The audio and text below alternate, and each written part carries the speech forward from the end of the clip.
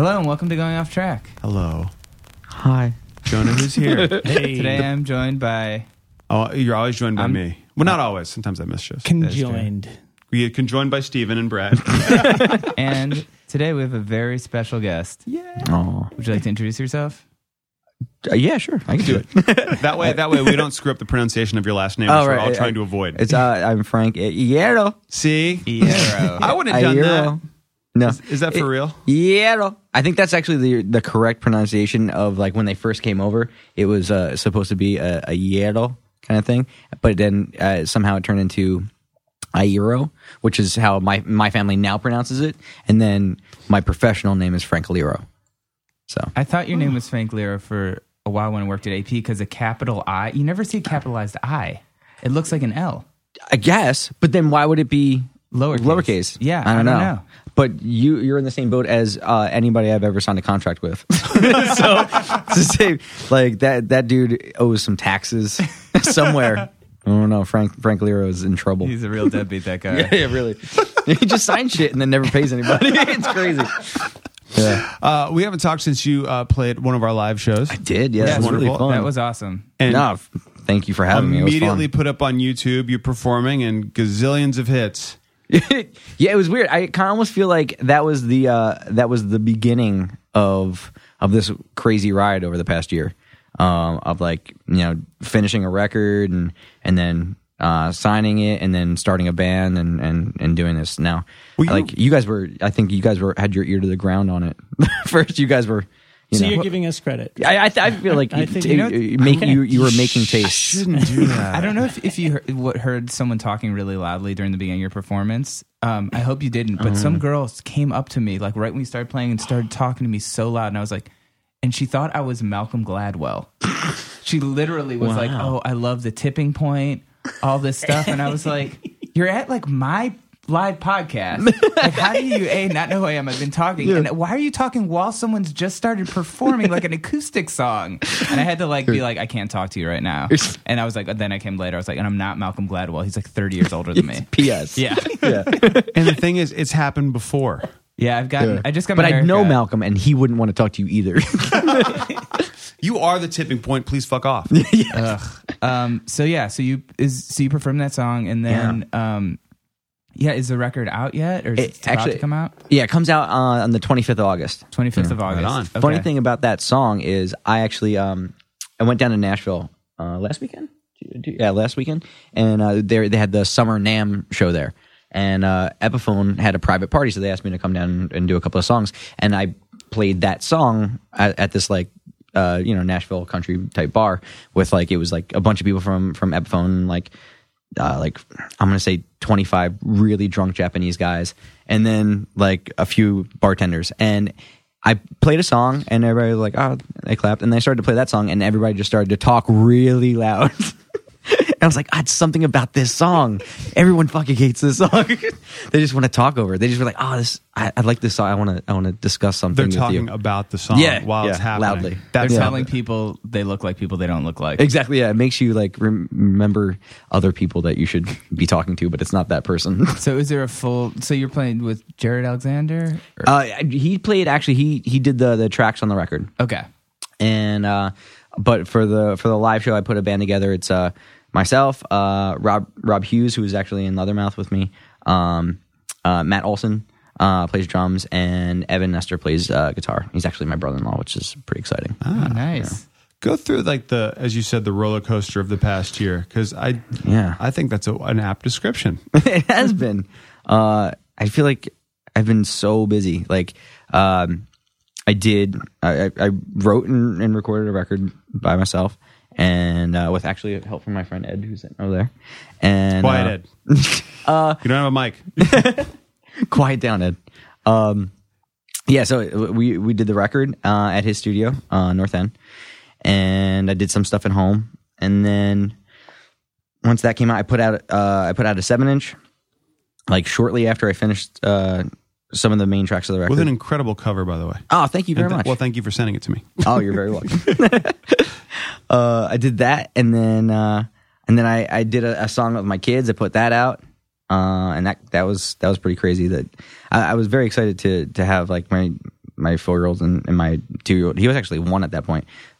Put out a record by them. Like I thought that was pretty cool. So I was really excited about that. Wait, you recorded them? Yeah, like they sing on the song, and we put the record out together. So like if you can go on YouTube, iTunes and like buy it, and then all the proceeds from the record goes to their college funds. It's Smart. pretty awesome. And we did a video too. What are you doing? 529 or UTMAs? Let's get into it. Just investing in the futures. Yeah. Because one is for college, but what if they don't want to go to college? That's how I feel. Could use it for anything. That's what I said. See? Right, Jonah? Right? Yes. It's coffee and cigarettes later on. Yes. But like when Elephant, like when the other band ended, like did you hit the ground running? Did you feel like I did kind of. Did you feel like all right, let's take a break, or like what was that thought process? Like you had to, because Leathermouth was always happening. You were always doing stuff, doing things with James DeWeese. Like that's just you know. Yeah, there are bands. It's kind of like when people say side projects. Like no, I'm in a lot of bands. We do a lot of things. So that's just part of you. So was there a moment of reflection, or just okay, on to the next? You know, there was, but it wasn't a very long reflection. I feel like by the time we kind of told everybody that we were doing it, we had really kind of decided to not do it. And then I feel like that was a couple of months before we actually announced it, you know? So I had my time to think about it and like reflect and stuff. And then it got really crazy because and people just started like I know the band meant a lot to a lot of different people. So like, you know, there's a crazy outpour, you know, of feelings and stuff like that. But then there was like, it got to the point where like I felt like a lot of media outlets that weren't really nice to us while we were around then started to like be like, oh, they were the greatest thing, and then like just sell like, you know, magazine covers with old pictures on it. So that kind of bummed me out. It just felt weird, and I never kind of even thought about that. But yeah, like, you know? Sharks circling, like, oh, exactly. Okay, yeah, oh yeah, remember we loved these guys. Like, well, no, you didn't. you were really mean, you know. So that also, I guess, forced me into just, you know, I can't even I can't dwell on what's going on right now. I need to like just keep busy. Were there always songs like even like recording with Mike Hem? Were you always writing songs on your own? Did your songs come to the table? Did you have things that like, well, I have this for me later?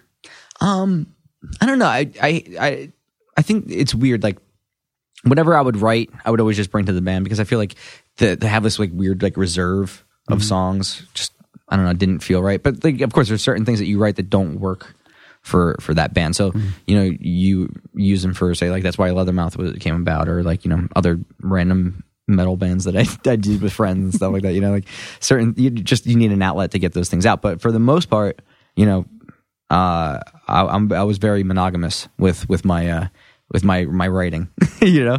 So whenever I listen to Leathermouth, my first thought was, I hope his voice is okay after this song, because he sounds like he's hurting himself. I was a bit hoarse for a while. God, it must be so cool to record though, like with your friends and like on your own. I mean, I imagine it's so different from recording with like Howard Benson or something like that. Like that must be such a crazy to have both of those experiences. Yeah, you know, I was very into to being able to do things in the incorrect way. You know what I mean? Like I feel like when you go into like a major studio with somebody that has, you know, a lot of clout or has a lot of history with things, and you know, you say like, oh, I want to try something like this, and they're like, well, that's incorrect. You know, we don't do that. And then you can't be like, well, why is it incorrect? Like I want to do it, and then be like, well, who are you? Kind of, you know what I mean? Like you get that a lot, and like not anybody in particular. I was very fortunate to get to work with some amazing people, but you know, at times there's that butting of heads where it's like, no, you know, ultimately my name's going to be on this record too, and it needs to be done correctly. You know, so I didn't realize there was a book that says what's correct. That's kind of weird to me. I mean, you know, I figured a producer would be like, yeah, fuck it, try it. You're paying me. What do I care? Like get it together, you know? Some do, some don't. Weird. I'm sure, you know. Weird. This is a classic. I was just having this conversation with Theron here about, it's like, you know, bands after they built the reputation, they can get away with breaking the rules or dictating how to do things wrong, you know. And but there's also that one thing you can't get there without, you know. I feel like you hit this. You could either do that, right, or you've gotten to that level and then you're scared to not be at that level anymore. So you are scared to not do things a certain right. Well, then incorrectly. you keep know breaking the same rules. Exactly, which I Yeah. feel is really Hello, Radiohead. Which I feel like that's the major problem that we're all dealing with, like in that industry, right? It was like, stuff's not making the money anymore. So people are scared to try anything new because if they try anything new and it fails, then they won't make that money back. So they want to keep doing the same things, but nobody cares about the same thing anymore. The only thing that's going to break through is if you try something new. So we're like in this weird circle, So I just felt like, well, if I'm going to do this, like I'm just going to fall flat on my face because I'm going to do it differently, and if it succeeds, great. If it doesn't, at least I gave it a fucking try. It seems like it doesn't. No one's innovating. Well, I mean, some are, and some people are just. I feel like people are really scared to innovate. Yeah, it's hard to take a risk when the payoff isn't there. And nobody has the money or the time to spend on doing things differently anymore. You kind of have to like grab and go, and you want to make the best decisions you possibly can on the spot. I think people also forget that is your job. That's how you make a living. Yeah, that's that's the killer, right? Yep. That is the art killer at a point where it's like, oh shit, like I could go off and do something batshit crazy, but I also have a family to feed, so like people get scared about that. I never forget my kids. I don't care if they eat. I'm gonna they're fine. Yeah. Live off they're that. from an Italian family. There's food. Fine. There's so much food, and it's a Tuesday. It's fine. You can go to a wedding and eat for a year. But I remember it was Jeff Rickley who might have written something about it. Like, people think I made so much money in Thursday. Yeah. We were on a major label. We did all kinds of great stuff. But no, like this is how much you don't clear. This is Seriously? how much. This is what I made. It was very transparent about it. It was awesome. Well, now we're making bank in United Nations. So there you it's go. A totally different story. Yeah, it's the suit you're wearing that's really. I mean, you don't have to show it off. I know. Don't show it off. Don't be in my face about it. Playing Madison Square St. Vitus. Cashmere socks. So now you're doing your thing and writing songs. How do you know in your head, what's going to be Leathermouth? Like when you write with James, forgive me, what's the name of the project with James? Death Spells. Death Spells, yeah. Like, is that true collaboration? Do you each bring stuff to the table? Yeah. Well, with Death Spells, I mean, every band's different, but like with Death Spells, that usually just starts off with a beat, and then we kind of go back and forth making like sound collages and stuff, and then for the most part, like I let him go in and then finally mix it, and then I'll do all vocals on it, and sometimes there's like a couple of guitar things I'll throw in there. It's gotta be crazy just watching James work. Oh, it's ridiculous. I have a video of him. Prodigy. I would love to see it. He's out of his mind. Yeah. Oh yeah. I think I might have one here. I don't know. It'd be good for Videos on podcasts, always a win. It works well, right? Yeah, always it's a win. I love watching him work. I feel like I see you perform every day because my children are fascinated by the Yo Gabba Gabba Christmas episode. Oh, nice. They're fascinated by Yo Gabba Gabba in general. I am as well. It's a wonderful show, and to play on it had to be huge. What was the Christmas episode about? Well, they just did a Christmas episode, but every show has the Super Music Friends show, and they always get a band to play. Okay. And you guys, and I love it when they have to do this. You were billed as MCR. Yeah. And it's like the Shiny Toy Guns were the Shinies. And the Killers had just listed the names of the guys in the band because it's a kid's show, so they can't do anything. So funny. So it was great. And just to be able to see that costume shop was pretty thrilling. I can't even imagine. Yeah. I mean, those dudes kill it like constantly. I mean, how do they make all that stuff for like the sets? They just do such a fantastic job. They're just genius. And I love how it came out of, kid shows drive me nuts. We're going to make our own. Yeah. And they pulled some of the costumes from the Aquabat show. If you saw their old live shows back in the day. Yeah. Like they were some of the villains and things, which now I think is great. They're that. But that the song Every Snowflake is different. Like I have in my head all the time because we play it all the time, and it's such a really great song. I love it. Thank you. And if you watch the video of it, they're all dressed in like snow gear. And then in the background is James DeWeese, of course, is a Yeti with a giant blue face. Yeah. Giant blue Yeti. Quite frightening. Yeah. Who's playing drums in that one? I guess Jared. Yeah, I think Jared Alexander's playing on that. Okay, Yeah, right on. yeah. It didn't look like him, but I would only ever see him in like tank tops and things. Yeah, it got the weird thing too is like, you know, we had done Gerard had done all the costuming for us for they kind of drew it out, and when we got, I forget whose pants it were. I think it was maybe Jared's and somebody else. They were like the color they ended up doing the pants were like just flesh colored, so it just looked like there was just legs with these knee pads. It was amazing. Yeah, it was really. Yeah. Is that something that you like to look in, like when you play with your bands? Do you think about the aesthetic? Yeah, with certain things, you know, I feel like you can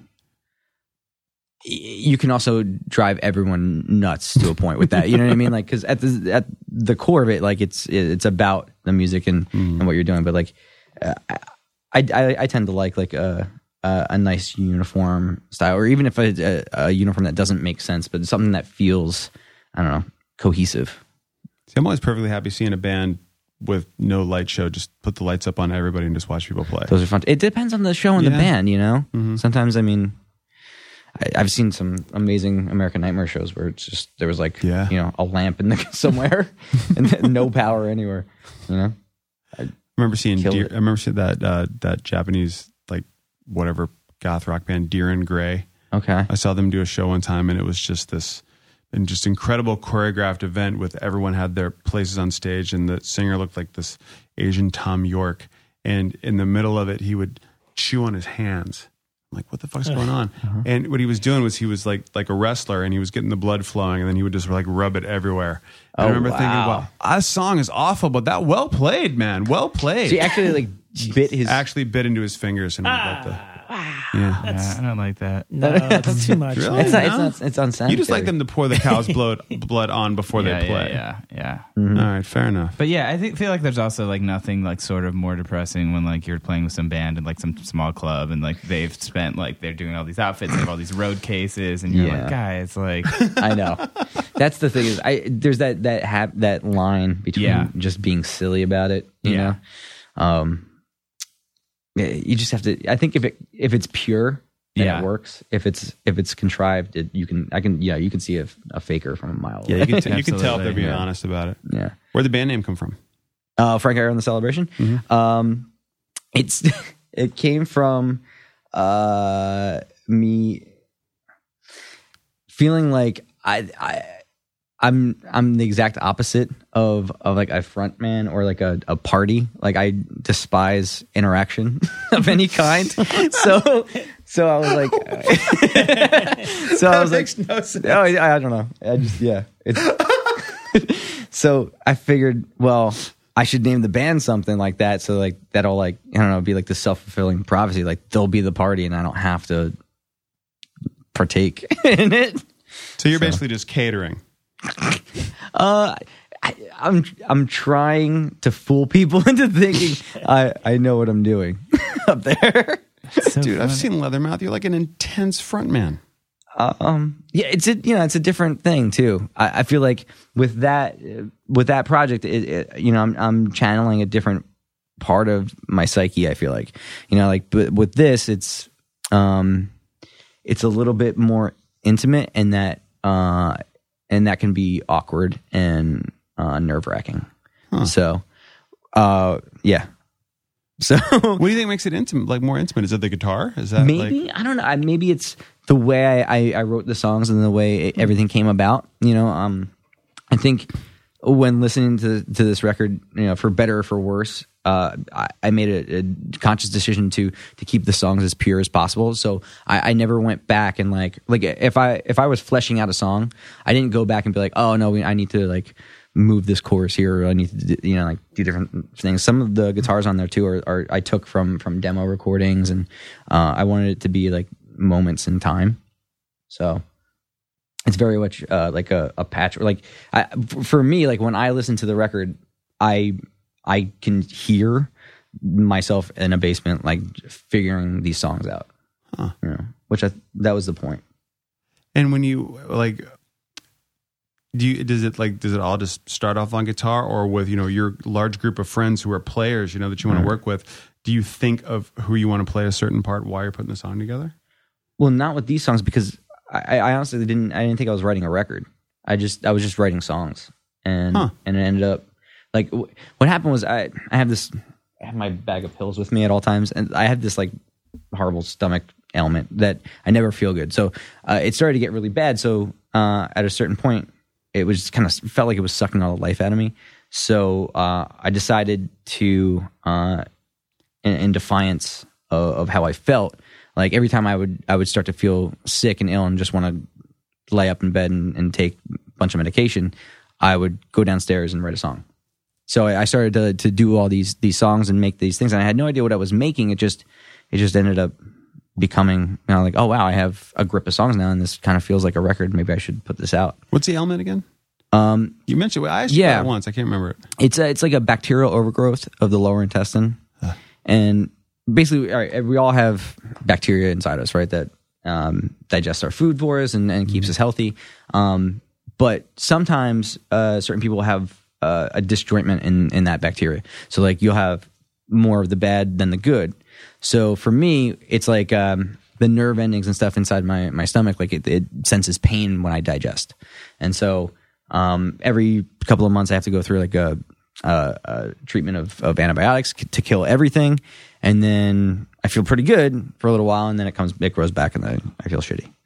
Yeah. So you just like carry a bucket of acidophilus with you? Oh, yeah, wait. Right here. Do you? Wow. Yep. Lord. Yeah. It's a sparkly pill case. Yeah.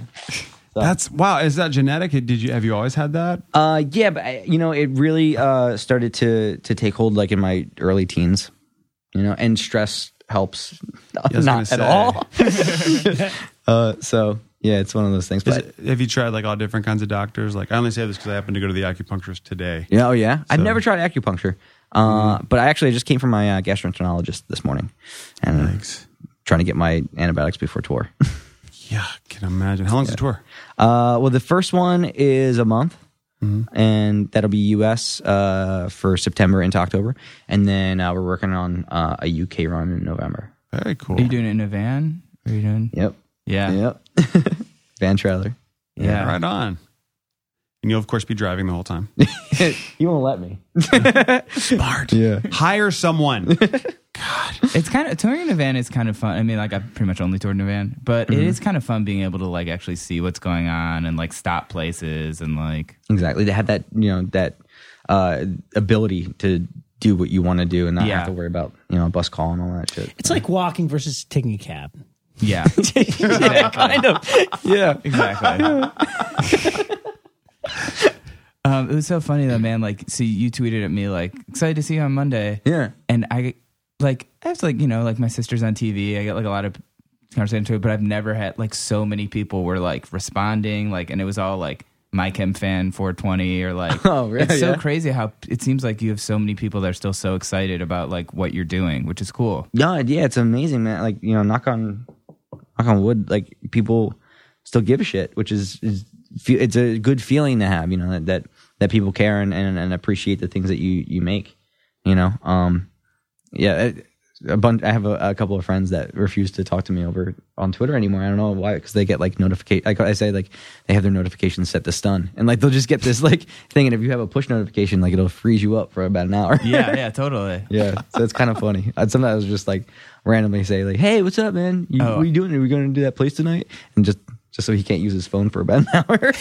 Yeah, that's amazing. I would totally do that too. Yeah. That's the funniest thing. I didn't know that was possible.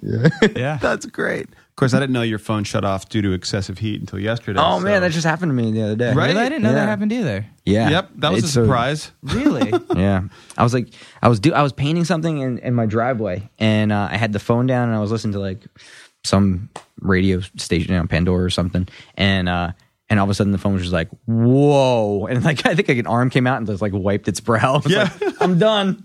I need a break. Wow. Yeah. It's like, the black case of rubber on the back didn't stop the heat from getting through. Yeah, we were at the kids at the pool yesterday, and I was like, my wife was like, go call and see where we're going to next. I'm like, well, I can't because my phone is too hot.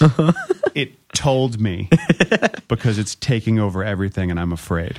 Man. Are you prepared for after being in my camp, when you go out on tour yourself to what you didn't like that. I thought you were going to say, "Are you prepared for robots to really take over?" And I was like, "Finally, I've really been wanting to talk about this." This is legitimate. I think Frankie would be very comfortable asking this.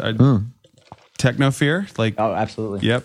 Machines get smarter than us, and then that's game over. It's weird, I feel like, we're in this position where we grew up without any of this shit, and now, in our lives, it's such a big part of it that you can't imagine not having it. Like in doing all the things that we do, like an email comes in, and if you don't answer that email in like an hour, somebody's like, "What the fuck is wrong with you?" Like, I don't know. I just didn't check my email. Like, is that weird? Like, I always thought there was a grace period of a day for an email, because there's not anymore. Well, I thought email was supposed to be the snail mail of communication. Yeah. Like, you got texting. Why didn't you tweet at me? I get back to you immediately. Yeah. Oh, you wanted to use your phone. Yeah. Okay. Well, the thing now, it's just basically implied that everyone has their phone on them 24 hours a day. So it's not like you're not sitting somewhere where you get it. So I feel like, that expectation's there. Right? Yeah, you need to be reached constantly, no matter what it is. Like, I need access to you. I guess it's how mad we get at our parents when we say, "No, I understand you have the phone with you, but I need you to turn it on while you're out." Oh man, which is my wife. Like, why do you have a phone? But so you can get angry when I don't respond? I'm actually... It's not like she listens to this, but... Yours doesn't listen to the podcast either. No, that is mine. Oh, man. That's why I feel comfortable saying whatever. One of these days, they're both going to like just go back and screen through these, and we're going to get fucked or not fucked. Do you get into any of that stuff though, like the singularity or Ray Kurzweil and that sci-fi? These ideas that like machines will get smarter than us and then sort of like turn on us. Because I feel like it's like going to be a real issue, not for a little while, but see, it's the turn on thing. Because we can turn them off, and that's what's going to happen. What happens when they get so much exponentially more brilliant than us that like they figure out a way to bypass that? Like, they're so much smarter, we can't even comprehend how. We are their gods. You don't murder God, do you? Oh, shit. Well, Ray Kurzweil says 2045. That's specific. So, yeah. I mean, and right there, whenever you put a date on anything, that's when I go, it's but he's predicted stuff consistently for like the last like 30, 40 years. Wait, he said self-aware AI. No, he said that's when humans merge as machines. Oh, no. And it becomes one singularity. Right. Oh, I back that. 2045? Yeah. But he predicted the year like a computer would beat a human at chess. Like, he predicted all this stuff pretty far out. Wow. And like he knows where things are going to...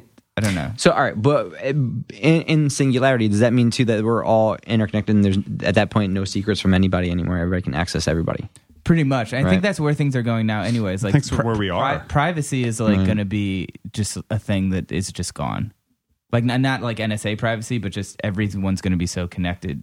Right. Like that, That won't exist. Yeah, that makes me nauseous. Yeah. What makes me nauseous is the people who don't care. Like my wife is like, "Well, I have nothing to hide." I'm like, "That's not the point." No. The point is you don't want people reading your mail. Don't read my Everybody's email. got something to hide. Yeah, everybody. I agree. Does. You know what I mean? Mm-hmm. And if you, I feel like if you don't, you should. I have a monkey who doesn't have anything to hide. But like once that stuff isn't just your email, it's like implanted in your brain. See the joke I made? Like they'll just basically be able to read your mind. But I feel like everyone will be able to read everyone, so it's almost won't. That's it'll like thing, level the playing field almost. Guess so.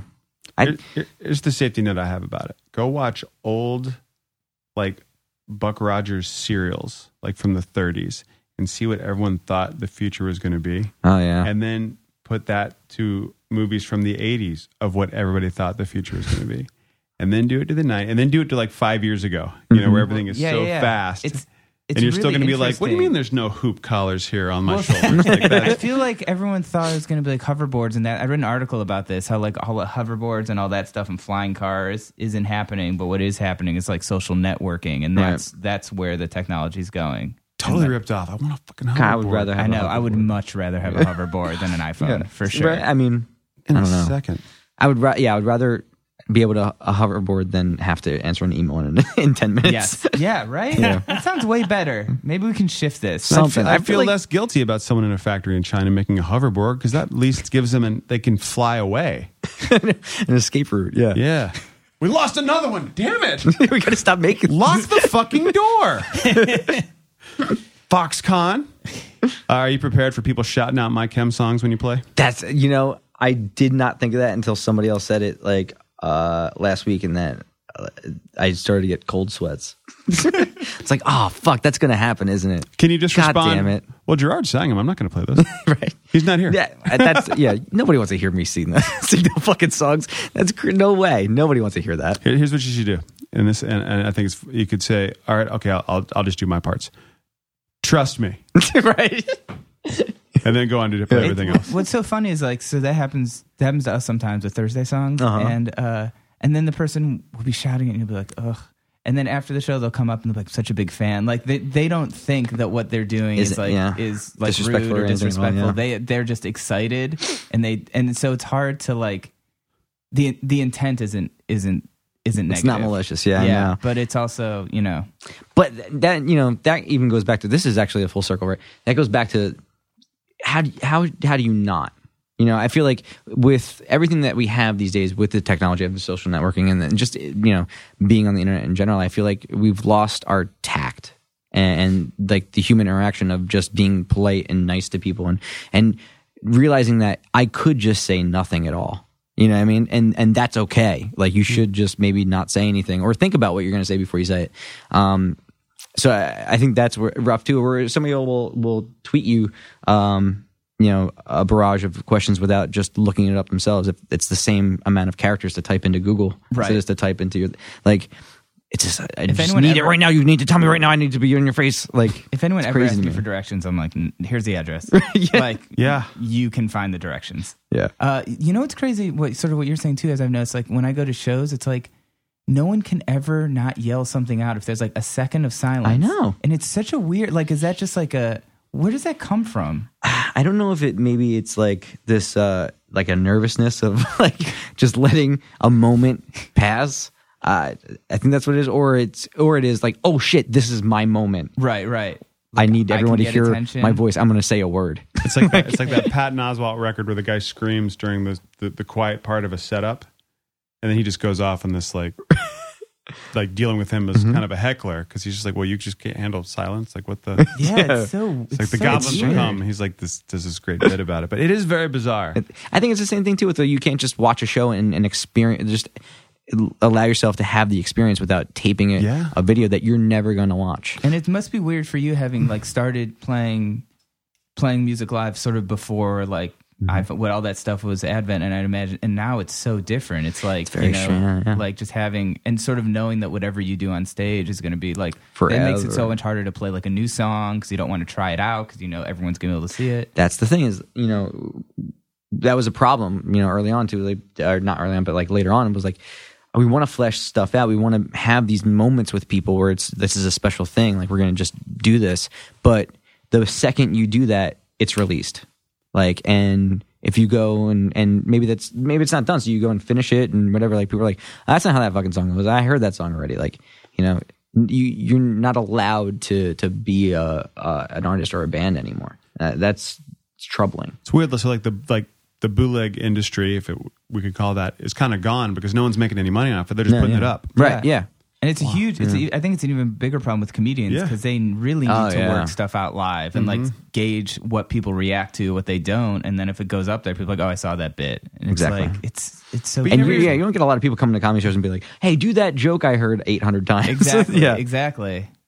But it's got to be hard for a band because, if you're playing with the set list and now people, I've seen people at shows just write down every song on the phone. So they have a record of that set list, because that was their show, which is weird because they are a fan and that is their show. You're there for them. But I don't know, again. So I've done like reviews of shows where it's like, I'll be like, I wanted to see like what order or something. And I'll look it up and there's set lists for most bands for every show. Yeah. Like every show. And like not even like huge bands. And I'm like, who are the people that are like, as soon as they get home are like. It's the same guy that goes to the baseball game and they like. Yeah, it's so crazy. But I'm like someone does this. That's a like a collector that I don't. I appreciate that what you do. Like that's your thing. It's not my thing. I just don't get the payoff. I guess. Yeah, I don't either. What do you collect? Junk. Musical instruments. vinyl. Could tell that with the Cellabration. You made good vinyl. Oh, yeah. The stuff from my child, anything that I don't know, sentimental stuff. I have stuff. I collect a piece of everything I've ever done. I have Tupperware bins of like just junk that everybody's like, who cares? Like, you had this weird bracelet from a show in fucking Florida in like from 2002. I do. I wrote down on who played and everything on. I scrapbook everything, man. That is crazy. cool. Yeah. I have some whacked out shit from my kids too that my wife is like, you need to stop collecting just random junk that they've made or that they found. I have a rock that my little girl Cherry found, and she picked it up and she was like, this is the coolest rock. And I was like, yeah, it's really awesome. And then she was like, an ant, and she threw it and it hit me in the leg and I saved it and I wrote that on it. I back Weird that. shit, right? I've had this art, like we had, a whole bunch of crayon drawings the kids did, just random things. And Trish just went and took them out recycling. And I was like, but I know. It's like, it's part of the process of their lives. I'm the opposite, but I feel like it's just because I live in Brooklyn, my apartment's so small. Yeah, Just someone like, if I get like a gift bag or something, I'm like, what's in it? Like, I'm probably going to not want any of this stuff. Right. You should just keep it. And then you sound like kind of a dick. But, just please. Yeah. A lot of people in my family are those type of people where like you try to give them a gift and they're like, what is it? I don't want. Where am I going to put it? Yeah. What am I supposed to do with this? I don't know. Fucking pretend like you appreciate it. No, it's awful. Thank You're you totally and throw right. it out when You're I'm totally not right. looking. No, I know. No, but I know what you mean. I mean, one day my whole family will suffer under a pile of rubble. We will all die together, suffocating under memories. I mean, is it when you say you collect like things from your childhood? Is it stuff that like you binged on? Like, was it like Toy Fan or comics or all of the above? That's the thing is like I feel like my collection isn't just based on this one specific thing. It is tons of junk that it triggers memories for me. Uh-huh. And I can, we'll go through, one day you guys should do the podcast from my house. We'll go through all my junk and I'll tell you a story about every single fucking piece of junk. I feel like we should do that with the video. Sure. Right? Of course, then everyone knows his house and where it lives. We'll just stick to audio for it. We'll take pictures. There you go. Yeah. Yes. That's a great idea. I like it. Let's go now. Is your van out front? No. How'd you pick the guys in your band? Did you have to audition them or was that weird? No. Yeah, that would be weird. The only person I hadn't played with before was Matt Olson, the drummer. And man, it's so hard to find a drummer.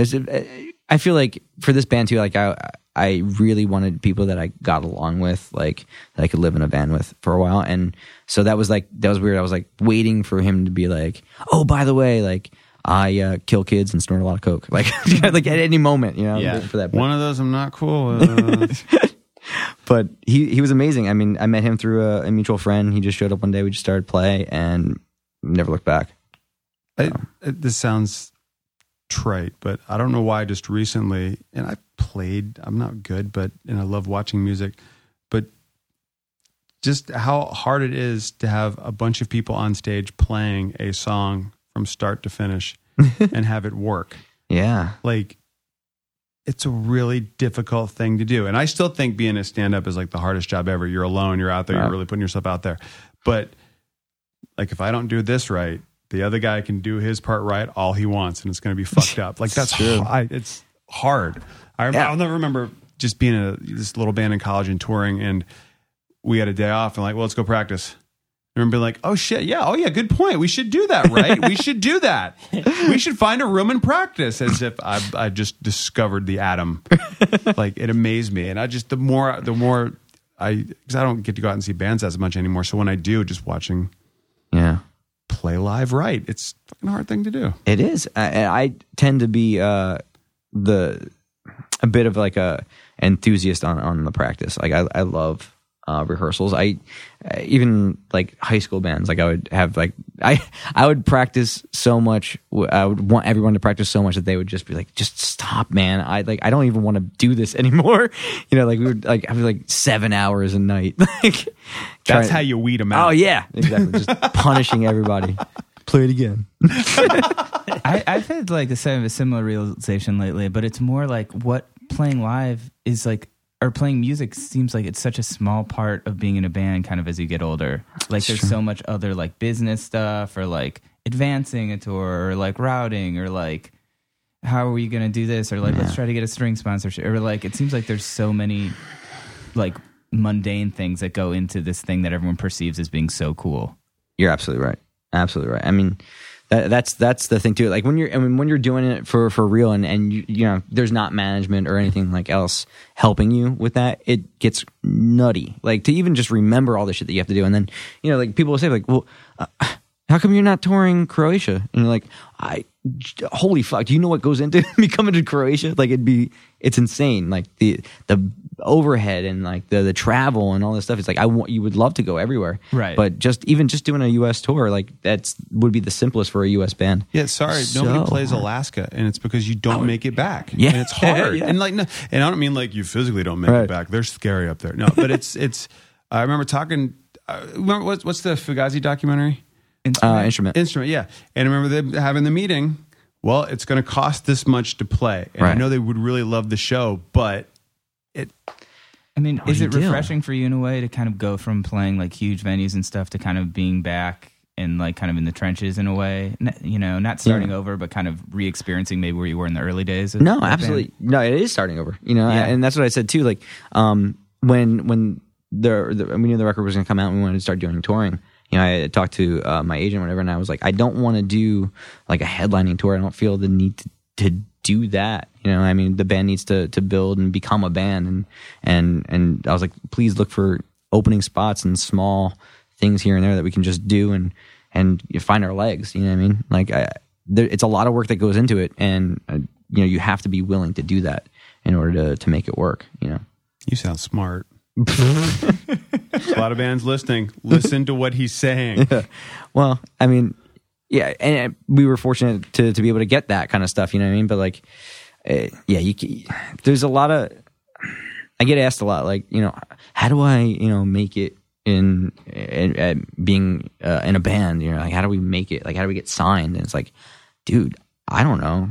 Like, you just gotta, you know, you gotta make your band what you always wanted it to be, and go out there and prove it to people that this is the shit. You know what I mean? If you believe in it and you love it, then that's all that matters. Like the other stuff will come, and maybe you don't even need some of that other stuff. But you know, if you don't love what you have and you're not doing it because you just have to do it, then there's no point. You know? I feel that question is so much more daunting now with the way of the internet, because you know, you could throw up a stage it show yourself and let people build over time if you wanted to do it that way. Like there's other avenues. It used to be, I saw a kid ask Tom DeLonge once, said, what do you do? And he said, you move home, you get your debts down to zero, and you buy a van and you go out. And that was it. And I was like, wow, that's great advice. Never thought about that. It's phenomenal, you know? And he's like, it's kind of like what you just said, Jonah, that there's so much other stuff. Like the music band part is kind of the given. All the other crap that you have to put in there. And I mean crap in the nicest way, because I've talked to a few people who enjoy it. You know, it's like the playing and getting there. So that's half what you read there. It's like, get the band going first and then see where it goes. When with this project and you picking and choosing everything, has that been something you've been enjoying? Like, yeah, I mean, well, it's weird. Like, you know, doing a project like this, there's no one there to hone you know, to rein you in, you know, or be like, hey, this is really great, or hey, this is fucking terrible, you should never do that. You know what I mean? So it kind of just is. It is what it is. And then when I put the band together, like, this is going to be the first time that I'm actually hearing the songs in this setting and letting the songs breathe and become, you know, real people, so to speak. You know, like, I feel like they were what they were for the record, but now, like, for the show, it's going to turn into something completely different, which is really interesting to me. Even down to like picking out the merch and designs and stuff. I love doing that. Yeah, I was gonna say, you get to be the final. Like, yes. Yeah. Well, I did that with my cam, like all the merch and stuff. Yeah. Really, that was all. Oh, okay. Yeah. So I thought that would be more of a collective, like everybody voting in. But. You know, I mean, certain things, you know, would be like, yeah, like, oh, I like this, I like that, but like for the most part, like we would have our individual jobs, kind of thing. You know, like, and merch was always mine. Wow. Yeah. I had no idea. I withdraw the question. Well, actually, with that, who did the art for the 7-inch? I did. You did. So did you design a lot of the merch for the show or things that are going out? For that 7-inch, that was just an art piece that I had made and photographed and put that together. Actually, with our friend of ours, Charlie. She helped me, like put it into vectors and stuff like that. And then for the record, I knew I wanted something that represented like I guess something every day, but if you look closely, you find beauty in it. Just like a frail, powerful image kind of thing. So when I was trying to put everything together, I actually stumbled across Heather Gable had done this photo shoot in a field, and it was like these like dew-ridden spider webs that were just some of the most gorgeous images I've ever seen in my entire life. And I called her up and I said, Heather, like I really want to work with you on this record, and this is like I really want this photo. And she was like, oh, cool. So like we worked out the rest of the imagery together. Like the rest of the photos are stuff that I took, and we just kind of put them together and worked on the color scheme, and it came out pretty good. Yeah. It's even better when it's something like you found and then you like, it's like something that fit what you were thinking. Exactly. I mean, she's phenomenal to begin with. I mean, some of the stuff that she's it's just so smart and so beautiful. But like with that was crazy. Like I had this idea in my head, and then when I saw that, I was like, that's everything I ever wanted in this. So I had to call her up right away and snatch it. It's wonderful. I like it. Now let's get down to it. How do I get this on the cover of my album? Because that's phenomenal. Yes, that's exactly. really cool, and that's very cool. I mean, I'm sure she was love to hear that. She's awesome. Yeah, she's so We great. should have her. She was up here for an art show maybe last year. Yeah. Yeah. Oh, you guys gotta have her on. She's I love her. I saw hilarious, that on the Facebook. Yeah, I went. I saw her, but Right on. I didn't think about having her in here. Yeah, I'm an well. idiot. Do you ever think about relaunching your clothing line? No. And the reason I did that was I used the money from the clothing and stuff like that to fund the label to help the other bands. So, but really it all started because I found that band, the Mean Reds, and I wanted to work with them so bad. So we ended up doing that, and then of course we met the Architects, and we did a record with them, and it was just like I found all these great bands I wanted to work with and put a record out for. And I realized though that it wasn't nothing I ever really wanted. I never wanted to be a record executive. You know what I mean? That's not my thing. I just wanted to help bands, and I feel like there's so much that goes into it, and it's just now with like having family and my own thing, like I just can't. I was going to ask if that was an avenue you were actually thinking of. Yeah, nah, I don't know. I mean, I love working with bands. I love being in studio with bands and helping them see their projects come to fruition. But it takes so much out of you. Yeah, but it sounds like you're the executive the industry needs. Yeah, that's true. I don't know about that. You know what I mean? That's like the people who should be in politics, like are the ones that are like, why would I want to do that? Right, yeah. That sounds like the worst thing That's some ever. soul-crushing shit. Yeah. And not get anything done and be sad all the time. Yeah, it sucks. And fight constantly. I'm sorry, Frankie. I think I just I think I now subscribe to your point of view. Being in the record industry, it's some soul-crushing shit. Kind of. It's like, why is your desk between me and my own poster? Like, that's weird. I've never been in those kind of meetings. Who are you supporting on the tour? It's Take 'Em Back Sunday and The Used on the first tour. Oh wow, it's right kind of on. nuts. Yeah, That's going to be fun. yeah. It's kind of it's like a high school reunion type thing. It's kind of rad. imagine. Yeah, I mean, thank you to them for wanting us on it. It's hilarious. I'm so excited. I saw them here. I saw that tour, and there were so many people there. Like, Yeah? who were so psyched. Yeah, Yeah, people are so excited about, like, I mean, people love those bands, like, and always have, you know what I mean? But now too, like, it feels like with that tour together, like, kids are just psyched to see that happening. So It's so it's so weird. It feels like so much time has passed, but it's like still sort of feels the same. I hear you. Yeah, and I mean this as a compliment for you being the tame front man on that tour. Yeah. From like Bert and Adam, just where are they going to be? Dude, that shit gives me such agita. Like, seeing them climb those fucking things and like I know. hang upside down. Oh, I can't watch. get all like I was just in lightheaded. Cleveland. I was working on those Alternative Press Awards. And that dude from 21 Pilots. Oh, I saw a picture of And I that. was standing right next to the scaffolding, and he just like was holding the mic, and he climbed up like 30 or 40 feet and was just up there, and I was like, I like couldn't even watch it. Seriously, Like it was so hard for me to watch. I can't even think about it. No, I'm starting to get a little ill. Like actually, like thinking about that, I don't understand it. I respect people that can do it. I would never in a million fucking years ever do that. Me There's neither. no way, ever, never. No way. I came from we went to the Spin has like a pure volume thing, and they were like, oh, we're gonna do like a Q&A and then like a acoustic performance, and they set up this little stool chair, but it was like real bouncy and wobbly, and I couldn't I couldn't handle it. Like I was could you imagine climbing scaffolding? Fuck that. No way. Yeah. They had to set up Apple boxes for me to put my feet on because I couldn't, like, I was just moving too much. It was, just. Could you get some sliders to stabilize this, some Velcro or Seriously. something? Because I can't. Did you have to get strapped into the stool? I wish they had some sort of strappage.